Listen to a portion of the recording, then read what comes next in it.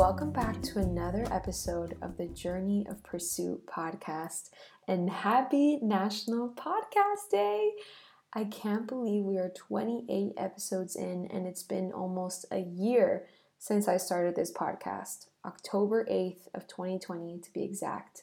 From a simple idea to a fully executed show, I have no idea how this became a reality, but I'm just so glad that I decided to do something that I had been wanting to do, and I listened to my gut and I just went with it, and I'm just so happy I did it because this show has given me so much, and I first and foremost want to say thank you. Thank you so much to everyone that has listened to this show, who has pitched in on who they want to hear next. Any reviews, any likes, any comments, everything means so much to me because this show really came from the heart. It came from an idea that just popped into my head during quarantine in a need of connecting with my friends and with other people that were going through the same things. And, it was just a way for me to feel closer to everyone. And I'm so glad that it worked out and that I do this every week now because, even just today, I'll be really honest, I really didn't want to record today. I had a weird day, and it was just one of those days when you wake up and you're not feeling your best and you really don't have a reason and you don't really know why, but you just feel off. You'd rather be home watching movies instead of doing what you got to do. This show is called The Journey of Pursuit, and it would be a lie to tell you that the journey is smooth and that everything is perfect and I have great days all the time. That's not the truth. I have bad days and I'm a human and things happen and sometimes I don't feel my best. But something I realized today as I started recording is that this show has given me so much.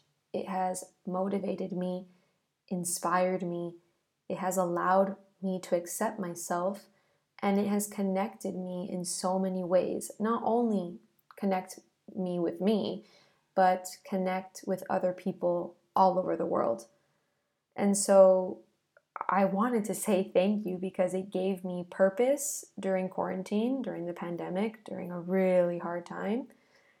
And now it's something that brings me so much joy and it's so fun.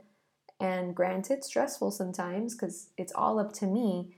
But every time I finish recording an episode or I finish doing all of the content for it, I feel so accomplished and I feel so excited to share that person's journey because not only do I know that that person's journey is going to inspire the people I'm sharing it with, but it also inspires me. I listen back to these episodes and I'm in awe of my friends and I'm in awe of these people that share these journeys and have been able to do what they do. It's just so cool to me. So I just wanted to say thank you first and foremost because I would not be able to do this without you guys. So it means the world and thank you so much. In this episode, I figured I would just talk to you guys about some of the things I've learned through creating this podcast since it is National Podcast Day and I have a podcast. So, number one is that everyone has a path. It's their own and there's no need to compare. Everyone on the show has spoken about their journey and it has not matched another person's story.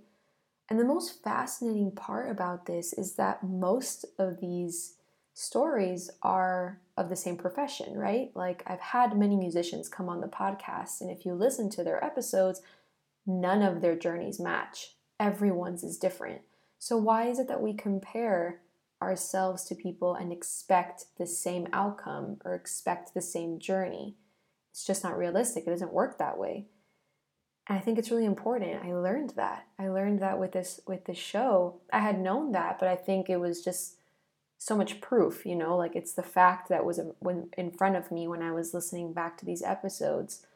Number two, it's never too late to do something. The episode that comes to mind is episode 19 with Francine. it's a great example.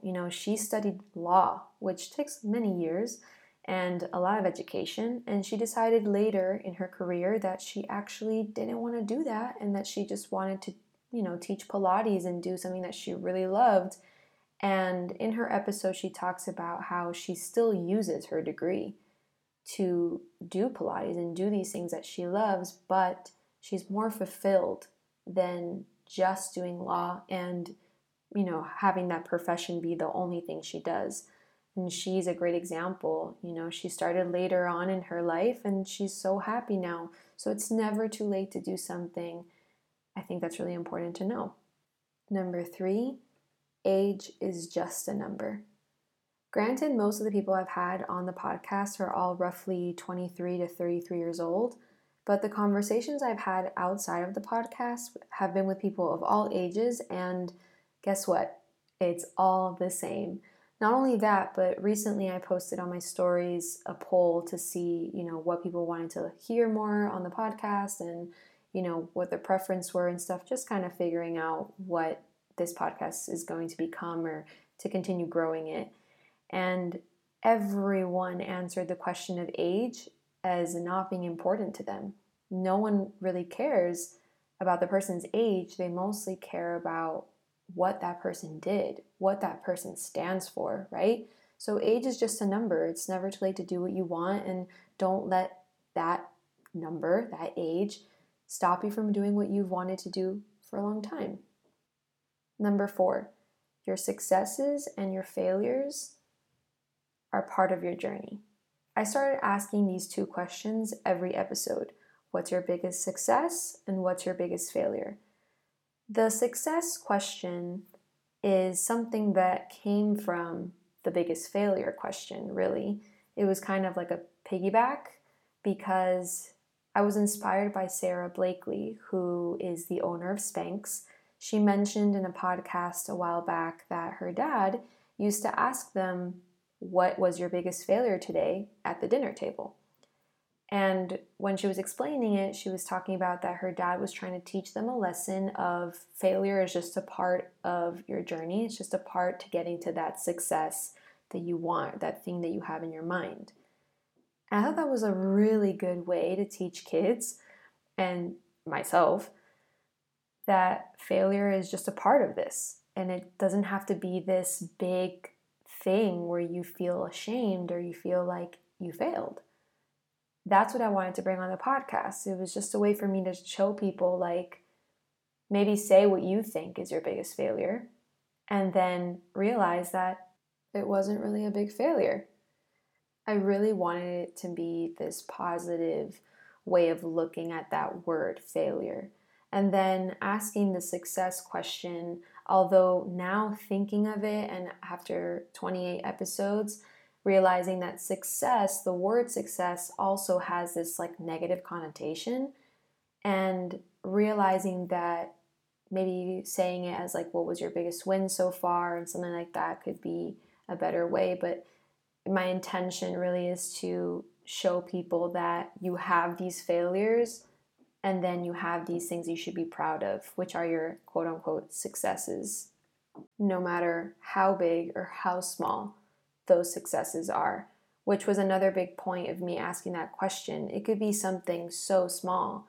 And another thing I realized when asking those 2 questions is that no one has answered that question with a material thing. Like no one has said like, I won that award. That's my biggest win. Or my biggest failure is like, I didn't win that award. Everyone's answer has been something personal. Something like, I learned how to do this, or I learned that I'm someone that can do these things, etc., etc. And I think that's fascinating because it proves that winning or success has nothing to do with a material object. It's everything about your personal growth. And same with your failures, right? It has nothing to do with losing that material thing. It's all about becoming a better person through that lesson.